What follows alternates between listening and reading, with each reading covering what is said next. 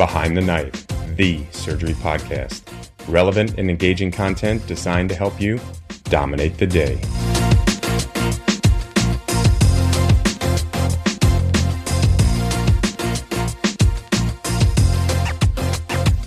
Welcome back to Behind the Knife with your thoracic surgery team from Swedish Medical Center in Seattle. I'm Megan Lenahan, and I'm joined by the esteemed Drs. Brian Louie. Hello. And Peter White. Hi. On this episode, we're going to discuss esophageal perforations as part of the Clinical Challenges in Surgery series. Since you're just listening, I'm going to paint you a picture of what's going on in the recording room right now. Dr. Louie is grinning like a maniac. I've never seen this man so excited. I'm sure everyone listening shares his enthusiasm for the goose. I do love this. This is a huge topic, and we won't be able to cover everything, but we'll try to get through most of the topics. Our goals are to go through the management of the most common pathologies you are likely to encounter, and then talk more briefly about some of the nuanced scenarios, and finally cover endoscopy and nutrition. Let's get started with our first case, Megan. Okay. This is a 61-year-old man, no known medical history other than heavy alcohol use and a recent binge. The night of presentation, he had been retching and began complaining of severe chest pain and epigastric pain. So he came into the ED, he was diaphoretic and grunting with respirations, obviously in pain, a bit altered, and his lab work showed a lactate of 6, white count of 19, and creatinine of 1.6. So clearly he's sick. They got a chest x-ray that showed pneumomediastinum and a left lung base infiltrate with pleural effusion. And a CT of the chest, abdomen, pelvis showed a hiatal hernia, extensive pneumomediastinum, and a moderate left pleural effusion. So with all this together, the ED called our service to discuss possible Boerhaave syndrome. Dr. Louie, please tell us about Boerhaave syndrome. So, Megan, as you know, Boerhaave syndrome is a spontaneous rupture of the esophagus related to increased intra-abdominal pressure that occurs with retching and vomiting, and it really accounts for about 15% of all esophageal perforations.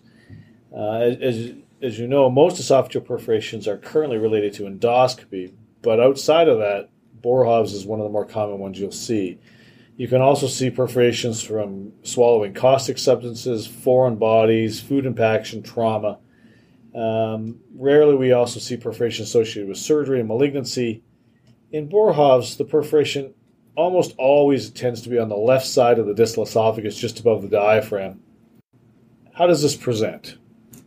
Well, about 70% of intrathoracic perforations present with chest pain, and they may also have dyspnea, dysphagia, subcutaneous gas or emphysema, or epigastric pain. And actually, Mackler's triad is an epinete for vomiting, followed by chest pain and subcutaneous emphysema, suggesting Boerhaave syndrome.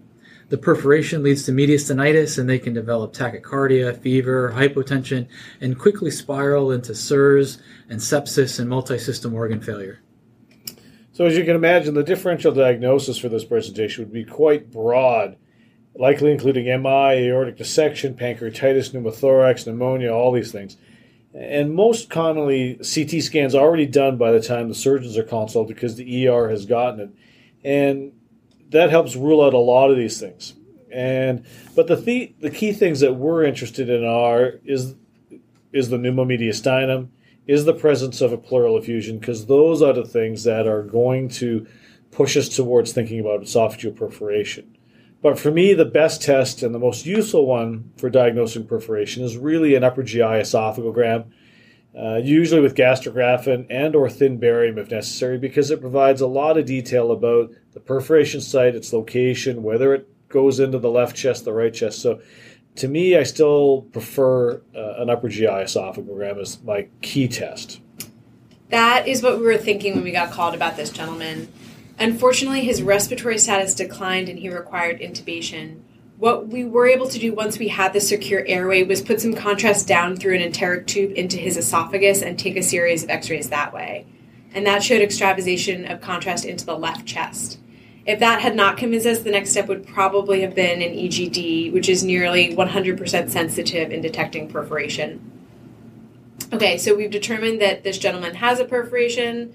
Dr. White, how do you address this in the operating room? Well, before we jump to the operation, let's take a step back and review some of the key goals for anyone with an esophageal perforation. Obviously, first is control sepsis, so broad-spectrum antibiotics, including an antifungal since it's the upper GI tract. Next, you've got to resuscitate the patient and make sure they're otherwise stable enough to get to the operating room, control their hemodynamic instability, respiratory failure with intubation if necessary. And then we're working on how do we control the contamination source. So we have to stop further soilage of the mediastinum, and also we have to control existing soilage with a washout and drainage. And then lastly, you have to understand what your long-term nutrition plan is going to be. You don't necessarily have to act on it right this moment, but you have to be thinking about, are they going to need TPN? Could we place a Dopphoff tube, surgical feeding tube? Whatever that plan is, you just have to know ahead of time. Once the patient's been confirmed to have a perforation, they've been resuscitated, they're intubated, now you're in the operating room, there's a key decision point that helps decide what you do next, and that's where an EGD is necessary. So you always do an EGD even if that upper GI showed a clear perforation? Well, right, exactly. If I hadn't done one previously, then I do it on table in the operating room because we really want to characterize the perforation. We've got to be looking for where the defect is, especially in relation to the GE junction and diaphragm, because that can affect what we can do while we're there. We've also got to check the stomach, especially in Borhaves, because you can present with perforation in the proximal stomach, which may require an abdominal approach, though often you'll see pneumoperitoneum in that case on the CT scan. And remember, you've got to be mindful of insufflation during this. If the mediastinum is violated into the pleural space, you can create a large pneumothorax if the chest isn't already drained. Okay. So for this man, we did the EGD and we confirmed the perforation along the left side of the esophagus. Pieces of food were contaminating the mediastinum. There was a 6-centimeter tear. It ended about 2 centimeters above the GE junction, and there were clear appearing tissue edges. The patient's on low-dose pressors for support, but otherwise making urine, and our anesthesiologist said he was doing just fine. So what are your next steps? Well, let's go through a classic treatment pattern for this patient. And in this situation, if we were going to go classically, we would operate on him. And so we would put him in left lateral decubitus, right lateral decubitus, and we would make a left posterolateral thoracotomy. And somewhere between the 7th or 8th intercostal space, we'd enter the chest. I generally would mobilize up the intercostal muscle bundle at that point in time because that's my preferred buttress. So I take it when we go in.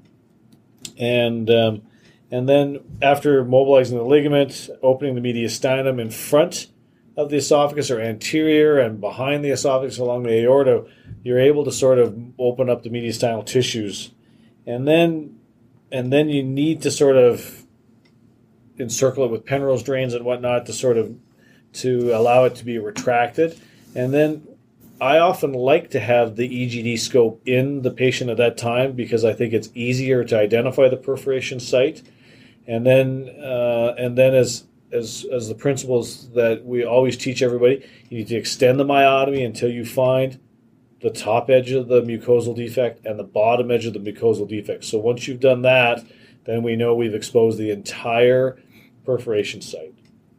I tend to close the mucosa with interrupted vicryl, and then I tend to close the muscle secondarily as a 2-layer closure with interrupted silks, and then I put my muscle flap on top of the 2-layer closure.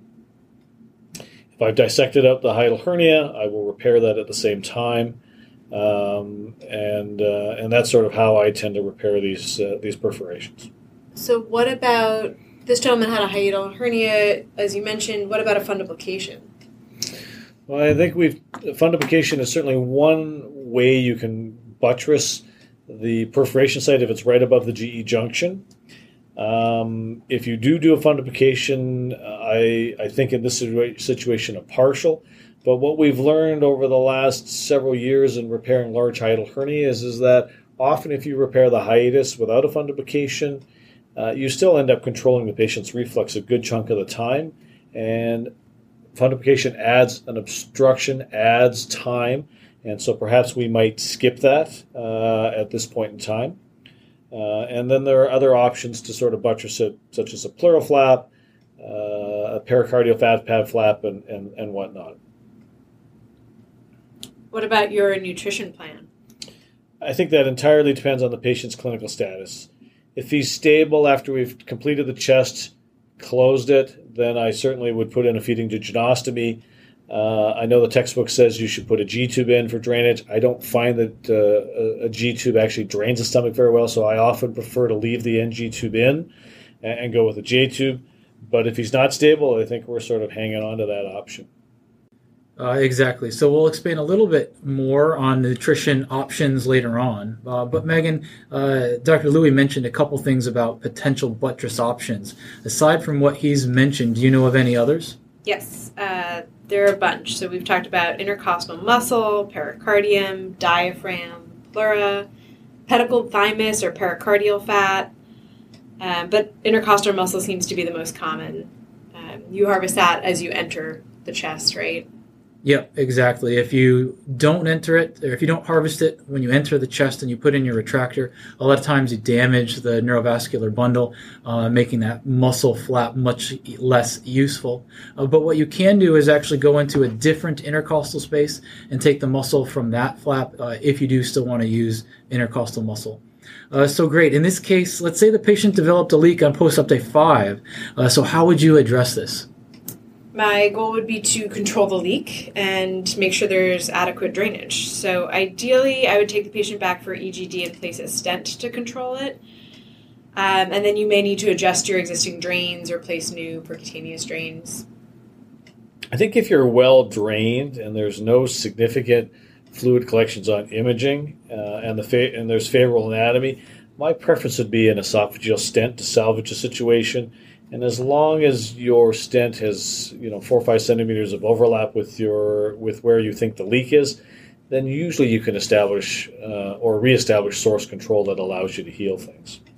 Now, let's go back and we'll change this case a little bit. So if in the original case with this gentleman with friction, what if the mucosa on the muscle edges are not salvageable for repair? They are necrotic and the repair maybe the defect's a little larger, or you've got sort of a narrow esophagus. What are the options there?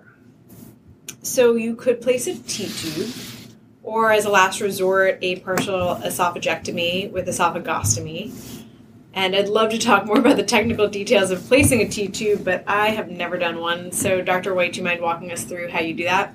Yeah, of course. So a T-tube, it's similar to the tubes used for in the biliary procedures where you need to control the bile duct leakage. It's essentially a tube that has a side port on it, and you generally want to place one that's as large as possible, 16 or 18 French.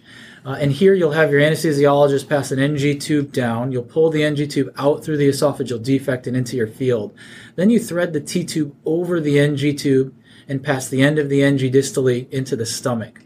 Then you can take your time to seat the T-tube into the esophageal defect so that you end up with the T-tube in the esophagus, the NG running through the T-tube down into the stomach, and you've got the side port out of your defect. Next, you've got to try and close that defect as best you can around the side port of the T-tube, and here's where you can use that buttressing either through muscle, pleura, or thymus. And then lastly, to give you controlage of that, you put a chest tube to the side port. You can either go with a larger chest tube to have it slide over the top of the side port, or a smaller chest tube to seat it on the inside. But either way, you're going to want to secure it with a Vicryl tie so that it's in place. I've also heard of others use a Prolene tie that you'll end up cutting endoscopically later, but we prefer a Vicryl tie because you know that after 4 weeks to 6 weeks, that Vicryl tie will largely be dissolved and it'll be easy to remove the tube when you want to. And remember, it's draining the esophagus and we normally swallow air, so it will have an intermittent air leak and you can expect the nurses to page you about it. I remember those pages well. What happens to that hole that you leave in the esophagus, though, where the T-tube comes out? All right, well, you're turning an uncontrolled leak into a controlled leak. So after 4 to 6 weeks, sometimes even longer, you can endoscopically remove the T-tube, and now you've turned your chest tube into an empyema tube with a long track leading to that esophageal hole. Gradually, you'll pull the chest tube back. That tract will seal behind it, and now you're going to end up with a fully sealed hole in the esophagus that redevelops its mucosal layer, and as you pull that tube back, the tract collapses, and eventually you're able to pull it out. Now, for our last bailout, or sort of plan D after everything that we've been through, would be to resect the esophagus and create a spit fistula. And so in that situation, we would simply staple the proximal end of the perforation site, the distal end of the perforation site, and take that section of the esophagus out. We would drain the mediastinum widely, close the chest. Then we would turn the position supine, open up a left neck incision, extirpate the esophagus out there, and then create an esophagostomy below the clavicle on the anterior chest wall to allow for the ostomy bag to sit nicely on a flat surface. And if the patient's really, really unstable, a true sort of damage control scenario would be just staple off both ends, resect it, close it, and live to fight another day. Often in that situation, I simply leave an NG tube in the remaining proximal esophagus. Some folks have sewn a Malacot drain in there and done other things, but I think in the short term, you just leave it blind-ended and get out and wait to fight another day. Okay. So to summarize, we have a patient with Boerhaave's and an early distal perforation into the left chest. We've controlled the contamination with a primary 2-layered closure with a muscle buttress, widely drained the mediastinum and pleura, and placed a feeding jejunostomy tube for enteral feeding access. Let's move on to our second case. This is a 56-year-old fisherman with achalasia. He came into the emergency department when he developed chest pain, emesis, fever, and chills, and a CT scan showed PO contrast extravasating into the left chest. You go to the OR, you do your EGD, you see your perforation, and you do not see any masses or findings concerning for malignancy. So what are some special considerations for this scenario? Right, so a perforation in someone with known achalasia is going to be treated a little differently. As you know, achalasia is a combination of aperistalsis of the esophageal body combined with non-relaxation of the lower esophageal sphincter. And you have to manage it because any distal obstruction is going to immediately cause failure of a proximal repair. And so once you've completely dissected out the esophagus and you've done your primary repair, you'd then flip it 180 degrees, and you would then perform an esophagogastric myotomy. So, Peter, I think there's a couple points to also make in patients with achalasia. The first is when you make your myotomy, the distal myotomy needs to get onto that stomach wall, and ideally 2 centimeters to ensure that we have divided the collar sling fibers. And so I think you sometimes need to pull that stomach up through the hiatus to complete it if you're in the chest. The second point would be that in a patient with achalasia who's had a food impaction and a perforation, I just want to reinforce that we would do, as you said, close the perforation site 2 layers, flip it over, do the myotomy on the other side. And it's highly likely in that situation that we will not do a fundoplication. We'll just deal with the repair because that's our primary objective, and we'll live to fight another day in the future. If the third point would be if it's an iatrogenic perforation, I certainly would consider, just as you said, repair one side, myotomize the other side. But in that situation, I'm more likely to consider adding a fundoplication, either a Belsey in the chest or a Dor or Toupet in the belly, because it's iatrogenic, the esophagus is clean, and we should be there right after the perforation anyway. So I think that completes the actual treatment for the patient's achalasia at that time. Right, because with achalasia, when you cut that muscle, you're accepting they're going to get a 40% chance of pretty severe esophagitis if you don't add the fundoplication. So if they are stable enough to add it, I agree, add the fundoplication, save yourself a repeat operation down the line. All right. Our next case is a bit less common, but there's a lot to consider, so we felt it important to discuss. The patient comes in presenting pretty similar to our previous gentleman. However, on the CT scan, he has a mass in his distal esophagus with a perforation proximal to that mass. Dr. Louie, what are you thinking? Well, I think the perforated malignancy is particularly challenging because at that point in time, unless they have a known malignancy, you really are sort of in the dark. You have no idea about staging. And so my first go-to scenario is to place an esophageal stent to provide source control. I might place chest tubes to drain whatever effusion there is. I might consider a VATS to help us sort of convert the emergent situation to a urgent situation, because it allows us to plan, coordinate, have a more stable patient, which would allow us to perform a resection or reconstruction in one setting. But to me, I'm thinking, if stenting is a viable option, then I hope it gets us from an emergent situation to an urgent situation. Okay, so what if the perforation wasn't amenable to stenting?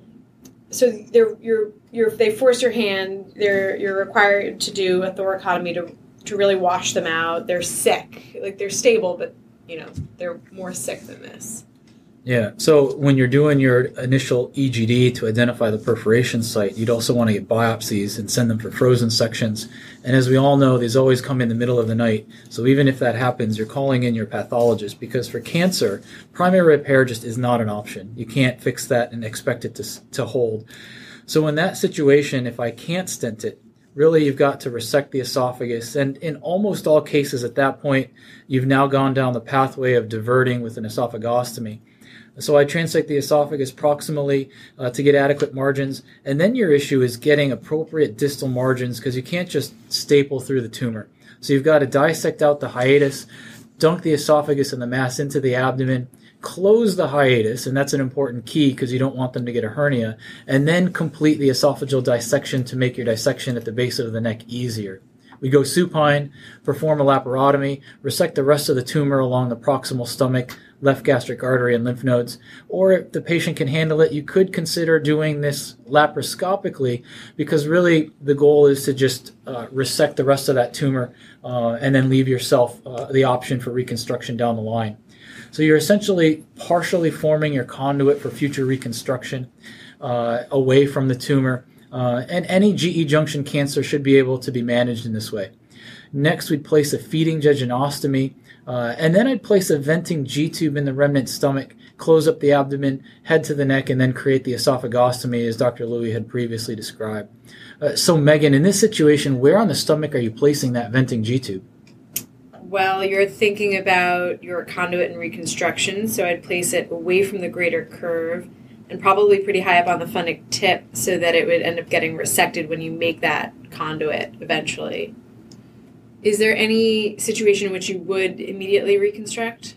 Well, that's really the ultra rare case where you've got a patient with cancer, you already know their staging, and maybe they went for their repeat staging endoscopy and they were getting a dilation, and then they had an iatrogenic perforation. Well, here you've got a clean field.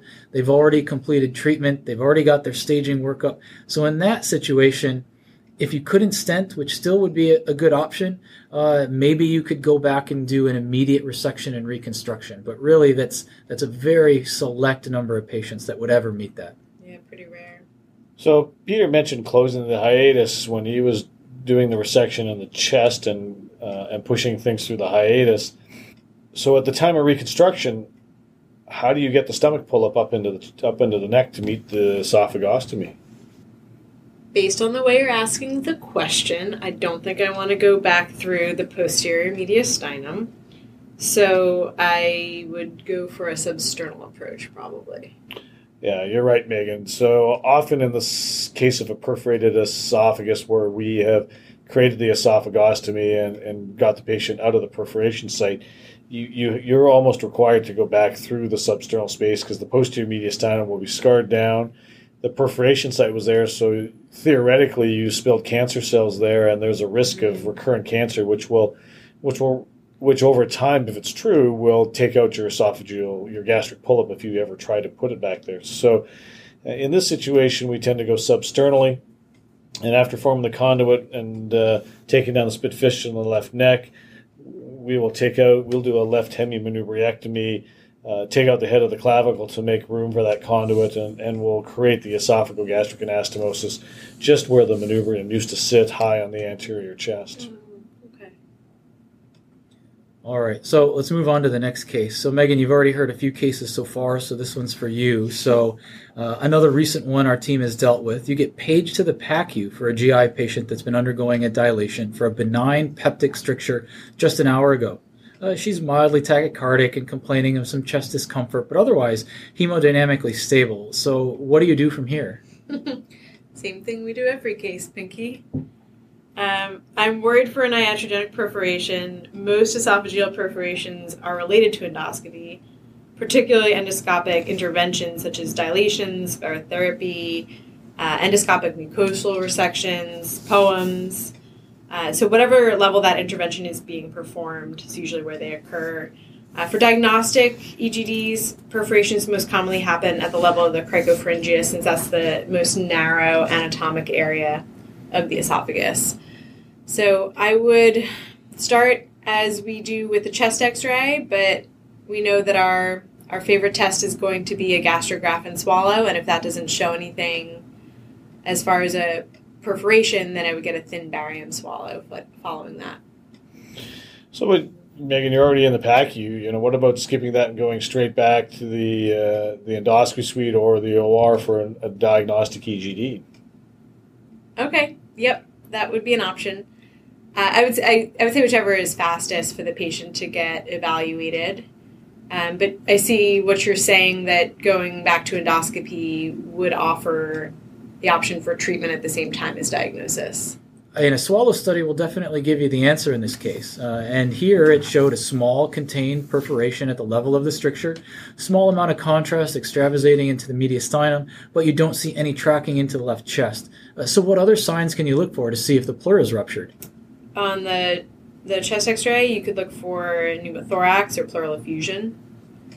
But I would take her for endoscopy, as we've been discussing, expecting that she'd probably be pretty reasonable to stent. Well, I think stent's certainly one option, Megan, but could you manage her non-operatively? So you can manage some esophageal perforations, especially iatrogenic, recent, small, contained perforations. You can manage them non-operatively. If they're hemodynamically stable, you would potentially just observe them. In her case, she was tachycardic and symptomatic, and I think that would push me to intervene.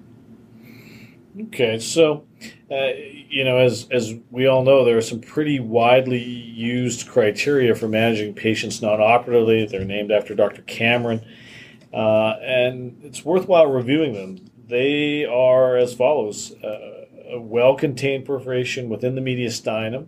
It has to drain back from the cavity into the esophagus. You have to have minimal symptoms and no evidence of sepsis, and then you can consider managing these folks non-operatively. But in this situation, with what you described, a lot of gastroenterologists might simply clip that right then and there, and if it's my case, I might simply use endoscopic clips to close it right then and there as one option to mitigate against this. Then we can watch her non-operatively, see how she does. Mm-hmm. Okay. Well, let's move on to a couple of these smaller cases. The first one is location, location, location. So let's talk about where we can find perforations aside from just the distal esophagus. So if a patient's undergoing diagnostic EGD, presented a few hours later with neck pain, dysphagia, dysphonia, and you can feel some subcutaneous crepitus in the neck, that's pretty classic for a cervical perforation. So Brian, how do you address these?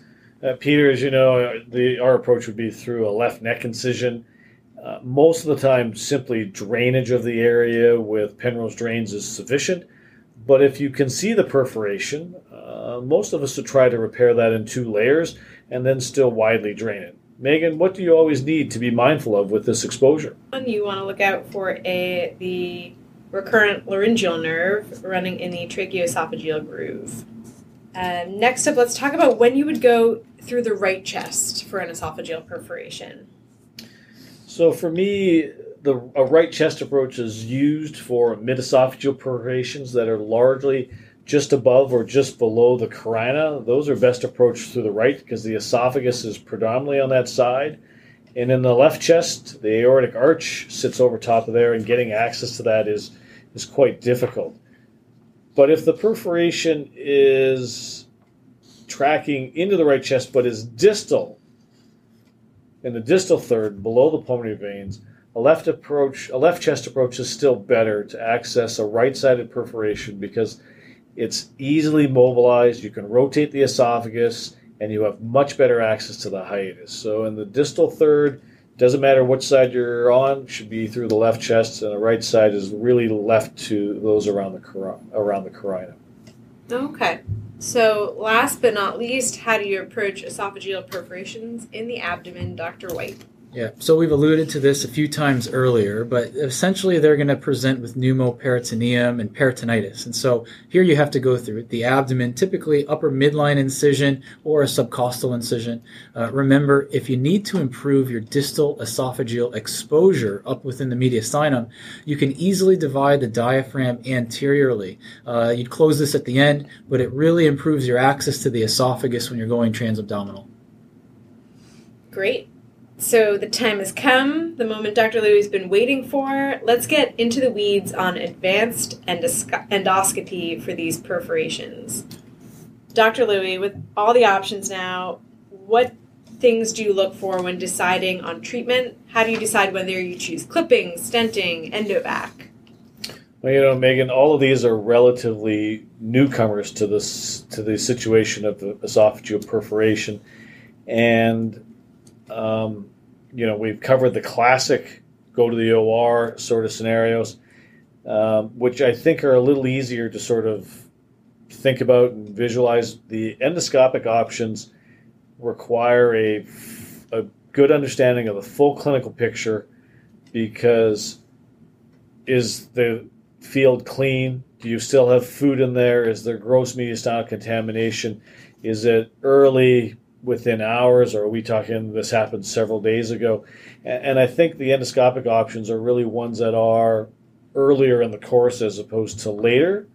And often I'm going to make that assessment when I do the endoscopy. And so it's based on size, length, location of the mucosal defect, how healthy the tissues look, and whether I can clean out the food, I can irrigate it, wash it out. If it's a small defect with a clean field that was from a dilation, I think clipping's an excellent option there because we can get to it right away. Larger defects where the pleura appears to be intact, we have recently used the endovac as a way to manage those, but you still have to follow the surgical principles, which is you need source control, and you need to sort of clean out the small cavity of all the food before you put the endovac in there into the space. And then if there is a pleural effusion or you develop one, you certainly need to drain it with tubes. You might need to do a VATS, but those are all important things. Any endoscopic option still has to follow the general rules that Dr. White outlined earlier, which is source control, drainage of the effusion, control of the mediastinum, antibiotics. All those things are important. Otherwise, any of these endoscopic procedures will fail. If we have a patient who presents in a delayed fashion, maybe 48 hours after symptoms started, food impaction kind of scenario, would you still try something endoscopic? Well, like I said, I think all the standard principles that Dr. White outlined still apply. I think there's a much higher likelihood that we are going to do an open repair, primary repair and buttress, or we're headed for a T-tube because it's been 48 hours.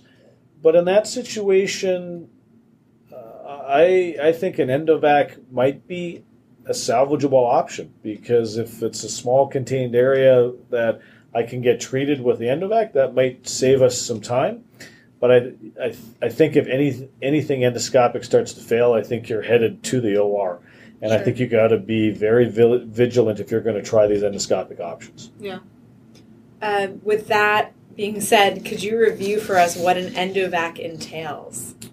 Of course. I think there are a number of things that folks can find on YouTube and whatnot in terms of how to describe the use of the endovac. But for us, We use a 14 French NG tube, and then we use the black sponge, and we often call it arts and crafts because we try to measure the defect that we're going to fill with the Endovac, and we'll tailor the sponge to look like that. The Endovac sponge then needs to be mounted over top of the distal NG tube to the most proximal side hole, and then you have to trim the NG tube so all the holes are contained within the sponge. This is the sponge just from a wound vac set. This is just the sponge from a wound vac set. So cool. And that's why it's called arts and crafts.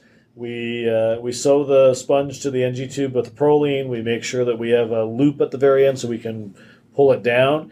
And you have to remember, there's only so much that will go down the esophagus, and usually it's some cylindrical shape. And then you got to drag it down there, and then you have to have enough endoscopic skills to get it into the position you want. We use the settings at 125 suction. We do it continuously, and we end up changing them every 3 to 5 days. So it's a labor of love if you're going to manage them with an Endovac. Yeah, when I did these in training, we would oftentimes use a Blake drain made out of silicone. It's a little bit more comfortable than an NG tube, and you don't have to worry about all the holes because you just cut it to size, but you would want the sponge to completely cover all of the slits for the Blake drain. And we would taper the sponge so that the distal end was much more narrow. It makes it a little bit easier to get it through the oropharynx and through the upper esophageal sphincter, and then down into any cavity that you're trying to drive it into. That's a great tip, Peter. I forgot that we do taper those so that it does go in there. It makes it much easier when we've done that. Nothing about that sounds easy, but sure. And then the other thing that we've learned from Dr. Hofstetter, who was one of Dr. White's mentors, is sometimes you can put an endoscopic stent in with the sponge pushed over. So if you have a hard time seating the sponge into the defect, the stent pushes that sponge into the defect for you. The stent holds it there. The stent holds it there. And then your tubing is coming up along the side between the esophageal wall and the Correct. stent. Yeah. So lots of options, but it still remains a labor of love if you're going to do it that way. Sure. Wow. So to close out, we're going to revisit everyone's favorite topic, which is nutrition. Every case can be a little different, so it's important to remember all of the options available. How about for the very unstable patient? Right. So if we're in a case where the patient becomes unstable during the operation, or that's one that you have to essentially convert to a damage control esophagectomy, it's better to just leave feeding access for another time. I know everyone wants to feed the gut, but your patient has to be alive for them to get feeds. So control the soilage, get them cleaned out, get them to the unit quickly and resuscitated. And then once they've survived, you have a few options. You can bring them back to the operating room and place a feeding jejunostomy tube, which is our preferred option. Or Brian, what else can we do? Well, Peter, in the short term, TPN is always an option for these folks. And if the patient has a stent or a primary T-tube where the patient has continuity, you can also endoscopically put a Doboff tube through those and feed the stomach through the Doboff tube, although we would obviously want to try to get that post-pyloric if we could. And then, certainly once they're more stable, the J-tube for us, is as you've outlined, is one of our favorite feeding tubes. What about a G-tube? Yeah, for us, it's got a much more limited role. If you think long-term venting of the stomach is necessary, maybe a G-tube could be helpful, but they really don't drain the stomach very well, as you described. Good for gas, not as good for fluid. So an NG tube is actually a much better option for that. It's just not as well tolerated. So I wouldn't really place a G-tube at the time of the index operation, but some patients might need one later on, which you could always do if necessary. If the stomach is very dilated, something like a laparoscopic assisted push G-tube may be useful in that situation. But if you've mentioned before in the past using a G-tube for feeds if the patient required an esophagectomy with diversion. Can you elaborate on that? Peter, I don't have any data for this, but once they're diverted, there's and we know that there is a long-term plan for reconstruction. I like to try to feed the stomach because I think it helps maintain the size.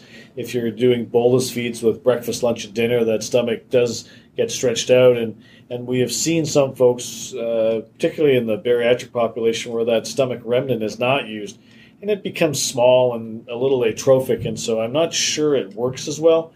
And so I like the idea of a G-tube for bolus feeds if I can get the patient, if I can get the tube in and get the patient to tolerate it.